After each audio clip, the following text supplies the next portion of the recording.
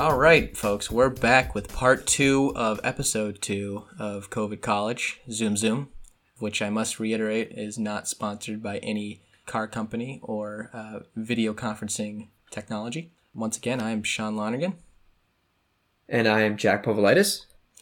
With a little bit more of a serious take on how virtual education is impacting higher education across the country. So to open up, I think what I want to hear from you, Jack, is how you felt about virtual class and whether you think it's been an effective alternative to the experience you get on campus. Yeah, I definitely think this is going to be the more existential side of the conversation. Yeah, I think that's a really good question. I would say I feel like a mixed bag. And in some ways, I've actually been more motivated to complete my work, whether that's just the fear of getting called on in a electronic classroom setting, or for whatever reason, I've in some ways been actually better about my work. And then in completely different mindset, I feel a lot of times this complete lack of motivation. Really have had some difficult times framing myself in the mindset of I've got assignments, I've got a paper due, I've got this reading, I've got this quiz, or I need to show up to class and participate. I was wondering if that was sort of the same for you. Yeah, I agree. I think you touched on a lot of really important points there, Jack, but I think the biggest thing for me when it comes to the transition is I think the interactions you're having with your professors and fellow peers is very different. And I think, like we talked about in the first part, albeit a little bit more comedically, is that it's very much a different dynamic. And I think it took some adjustment, at least for me, just to, not only figure out the software, but just figure out like how these classes were going to be different. And for some of my classes, it's been an easy transition. A lot of them are lecture based, and the lectures can be done remotely, and you can do them at any time of the day, which is nice. And I think having that flexibility to complete your work at any time of day, regardless of when class is for those classes, has been nice. But at the same time, I think it's also difficult when you have those classes. You're getting a different experience with the material, and a lot of the time, professors are cutting down on the material. And I think that brings up another question of how this should, if at all, affect tuition. Is every school University of Phoenix right now? I mean, it definitely feels like it at this point. And I want to know, and I guess the question I'm asking is, what's the fair way to do this? And are there any possible ways to alleviate these kind of problems that, as well as I think, at least in my experience, professors and my school has been adjusting, I think it's still very much a fragment of the experience that, I signed up for, if you will. I was wondering what you thought about that, Jack, if you think there should be a way to cut down on tuition or at least provide some sort of financial support for students who may have other priorities like we've touched on with responsibilities that they need to take care of outside of school, or even if the technology or that they have or the internet they have access to is just simply not up to snuff. I wonder what you had to say in regards to that. Yeah, I think you make a good point that it kind of does feel like every college is the University of Phoenix now. I don't really know if I could argue that there's a huge difference between an institution that claims to be really prestigious and hold a lot of merit in its name versus just DeVry or Phoenix now, where they essentially are engaged in the exact same business. And the only difference is that the professors at, my school have higher credentials, but they're teaching in the same way. And I think what wraps in a huge way into that conversation of tuition is schools constantly tout that like the reason you have to pay what you pay for the school, whether that's $15,000 a year, $30,000 a year, $70,000, $80,000 a year, is it's the experience and the value and the merit of the on-campus education, the access to those professors, what the campus feels like, the organizations, the community, everything that the college physically holds is what you're paying for and what warrants that price. And so now we have to ask this question of, now that all that's taken away from me, what is a fair price? Because those professors I have still have PhDs, But at the same time, they're teaching me the same way Khan Academy taught me chemistry. It's just over a video. Right. Yeah. And so I don't know I mean, I know that we've had a conversation about it and we've talked about this virtual education credit. And I definitely think that's something that we're going to talk about a lot more on this podcast. But it's a really loaded question of how do we offer something like work study for students that aren't on campus anymore? I don't really know if there's a solid answer. I guess I would say there needs to be an adjusted tuition, but I'm not sure what the right number is. Right. I'd agree. I think another important angle to consider in all of this is the idea of a lot of these schools have a certain, a lot of them are in a fortunate position where they have very substantial endowments where they can fall back on that sort of support to get them through these trying times, of course. But for a lot of schools, in fact, I think the great majority of schools, regardless of whether it's a liberal arts school or a larger state school, a lot of them aren't in that privileged of a financial position. And as a result, the argument for keeping the tuition the same is to be able to support all of the resources that we will be able to eventually get back once we get through the pandemic, which, that's the big question, right, is when we'll actually get back. For me, at least for my school, and I know it doesn't apply for me as somebody graduating, but I think for somebody like you, Jack, coming back, there's still a lot of speculation in the air of when students will get back to campus, whether this is going to be something that carries into the fall with a second wave, and just being informed about how this is going to go down and like having a comprehensive plan. And I think my school's done a good job of laying out the options. They've been pretty transparent about what the extremes are, anything from opening up school in October and November to having it completely remotely, to even interspersing virtual classes with in-person classes.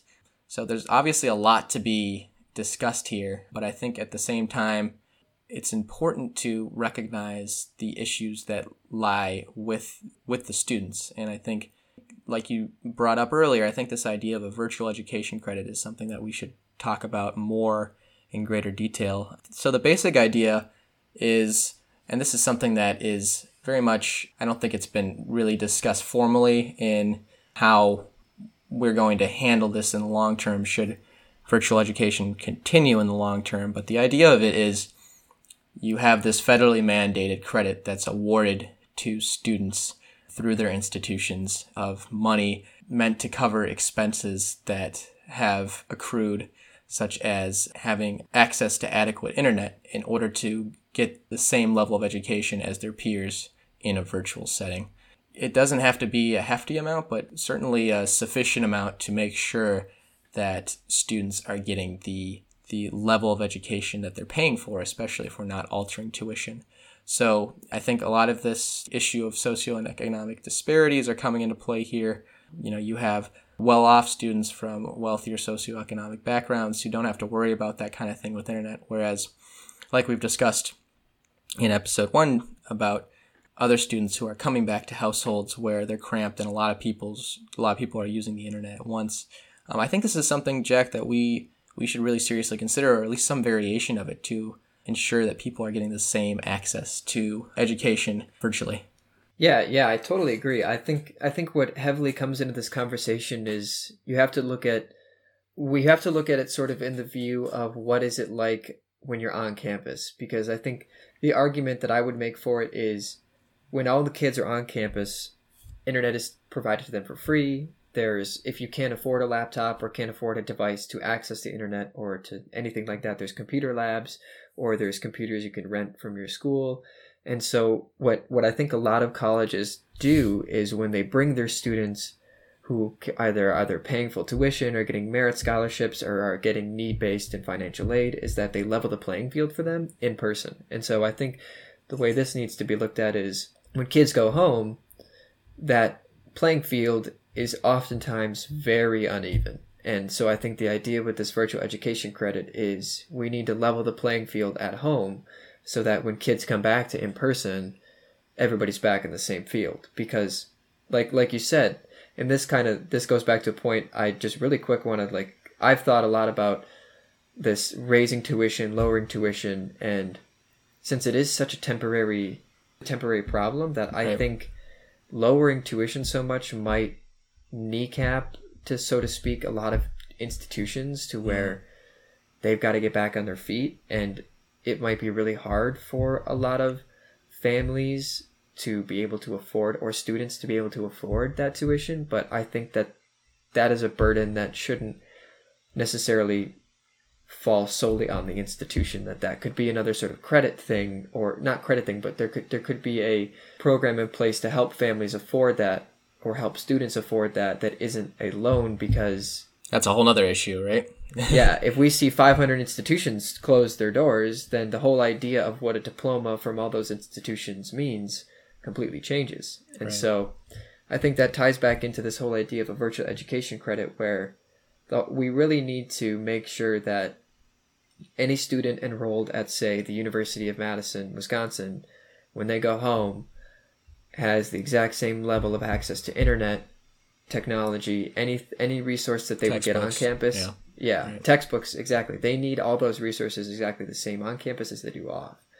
And I think what comes in with that is we look at some of these resources that are offered. Like in my case, the alumni office in my school, I could go in person when I was there and organize meetings or phone calls or email conversations with alumni in person. But to do that at home, I need internet.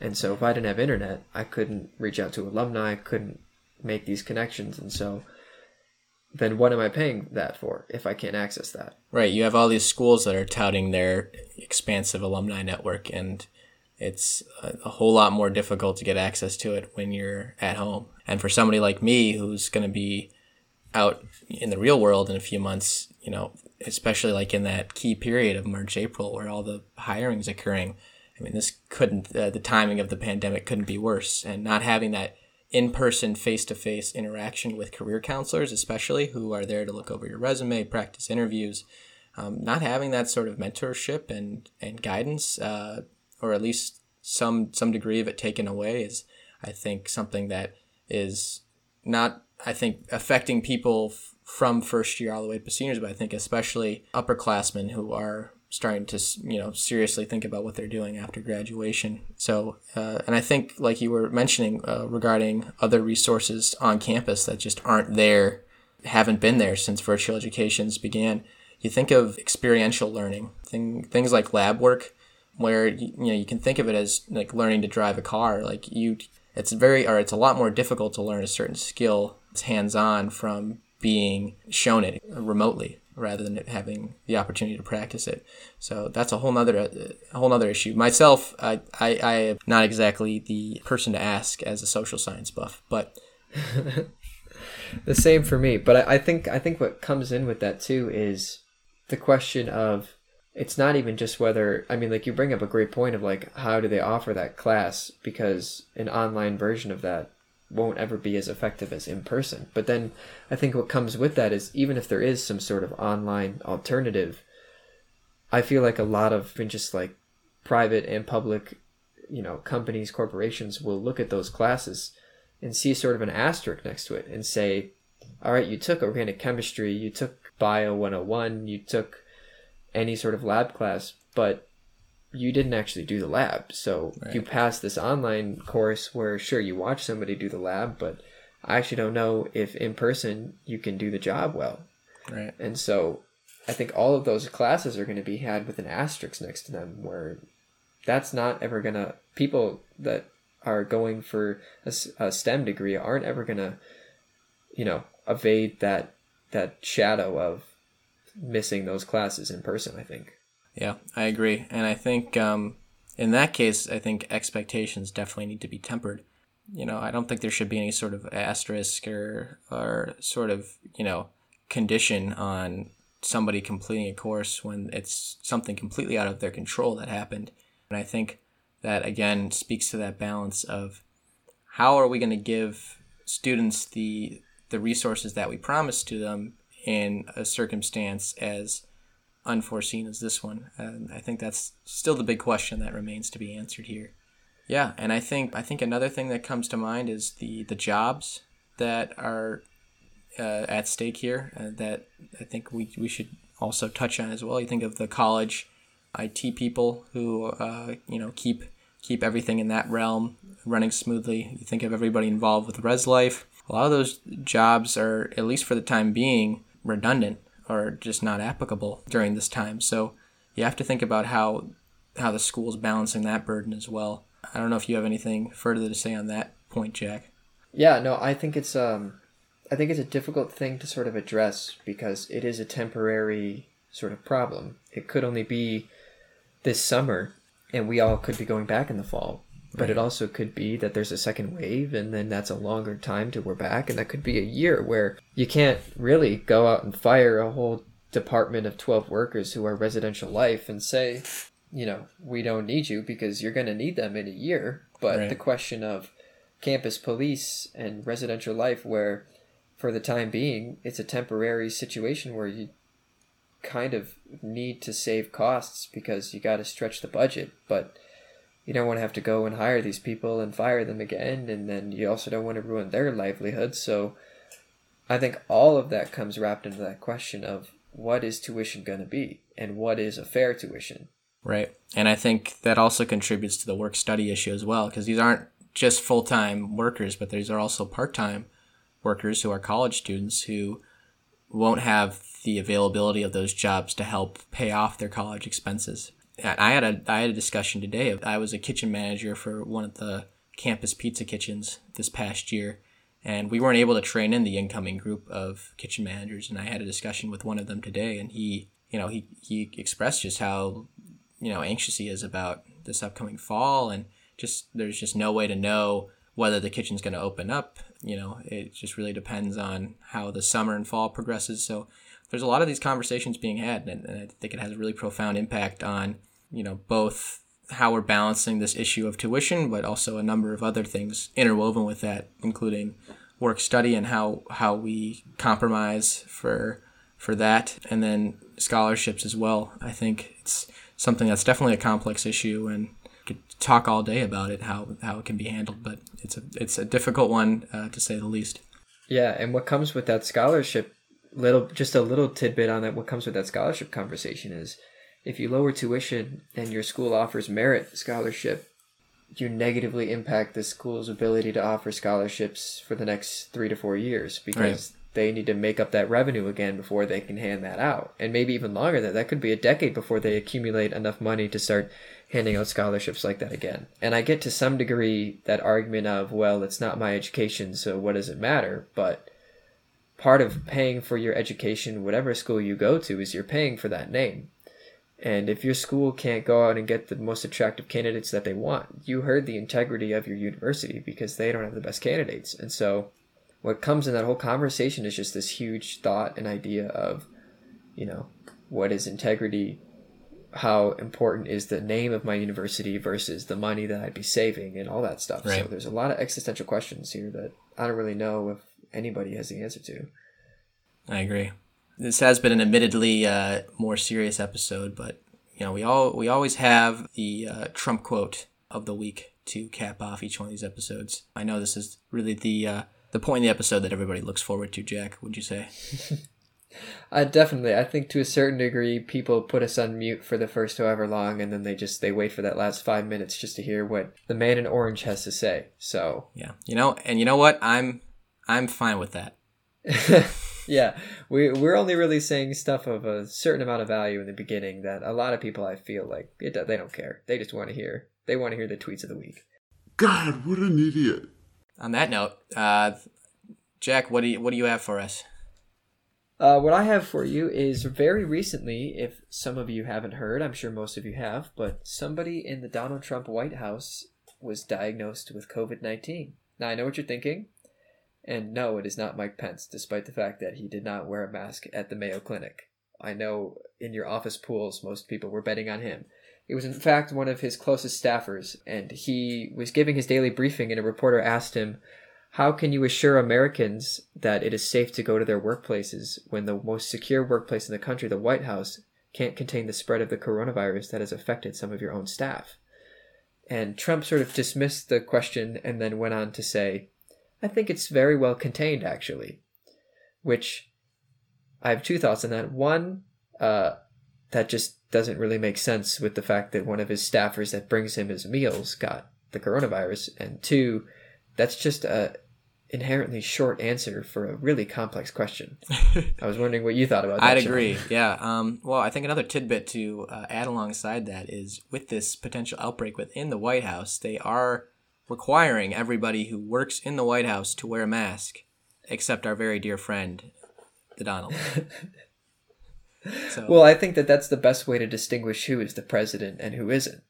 You look around, and if you can see their nose and mouth, you know it's the man in orange. Right. And I think if there's one thing that Mr. Trump and Vice President Pence are on the same page about, it is the perpetual willingness to not abide by the standards that they are setting. If anything, that is the one thing we know that they will follow to their graves. Right. They are very consistent in that respect. They are. Sean, I was wondering what you had from our good old friend this week. Yeah, this once again is from the Lincoln Town Hall that he had recently. There's so much good stuff to choose from, but in honor of the 16th president himself, I figured this quote was something that was worthy of bringing up. I'll just go dive right into it. They always said Lincoln. Nobody got treated worse than Lincoln. I believe I am treated worse. Now, come on. Right? Lincoln was assassinated, and I know we can go into the history of everything like that, but I think, what Lincoln was dealing with is a little bit different than what you're dealing with, and the fact that he was assassinated while in office, I think, just ends that discussion right then and there. Don't you think, Jack? I definitely think it ends that discussion. The topic of conversation that Abraham Lincoln and just the whole nation was dealing with at that point was a little bit more deep-rooted than whether or not to wear a mask, whether or not to open barbershops. And so to say that you're getting lambasted more than a man who, along with a lot of other people, attempted to free a whole group of people that had been subjugated against for centuries is a little bit short-sighted. But at the same time, I don't think we should expect anything. Yeah, a little bit. I would say, though, my advice would be, me and Sean have been looking through quotes for the week, and we were just listing some off to each other. And the Lincoln Town Hall that Trump gave this past week is a genuine gold mine of quotes. Oh, definitely. We've only said to you 3, I think, but there's probably 20 that we could have picked from. Easily. I mean, the guy is just a walking repository for sound bites. He is the Oxford Dictionary of stupid things. Indeed. We'd encourage you to check it out if you get the chance. I think it's definitely worth 10 minutes of your day to scroll through and look at the little tidbits that Mr. Trump has for all of us. I would definitely second that advice. And with that, I would say that the second part of Zoom Zoom, it comes to an end. And so we have quite a few more episodes coming at you, but we really appreciate you sticking in and listening. Signing off, this has been Jack Povolitis. And Sean Lonergan. We'll see you next time. Until then, this is COVID College. COVID College is written and produced by Jack Povolitis, Sean Lonergan, and Sydney Povolitis. The show is edited by Sydney Povolitis, and the cover art is made by Grace Martin. The intro music is made by Kevin McLeod.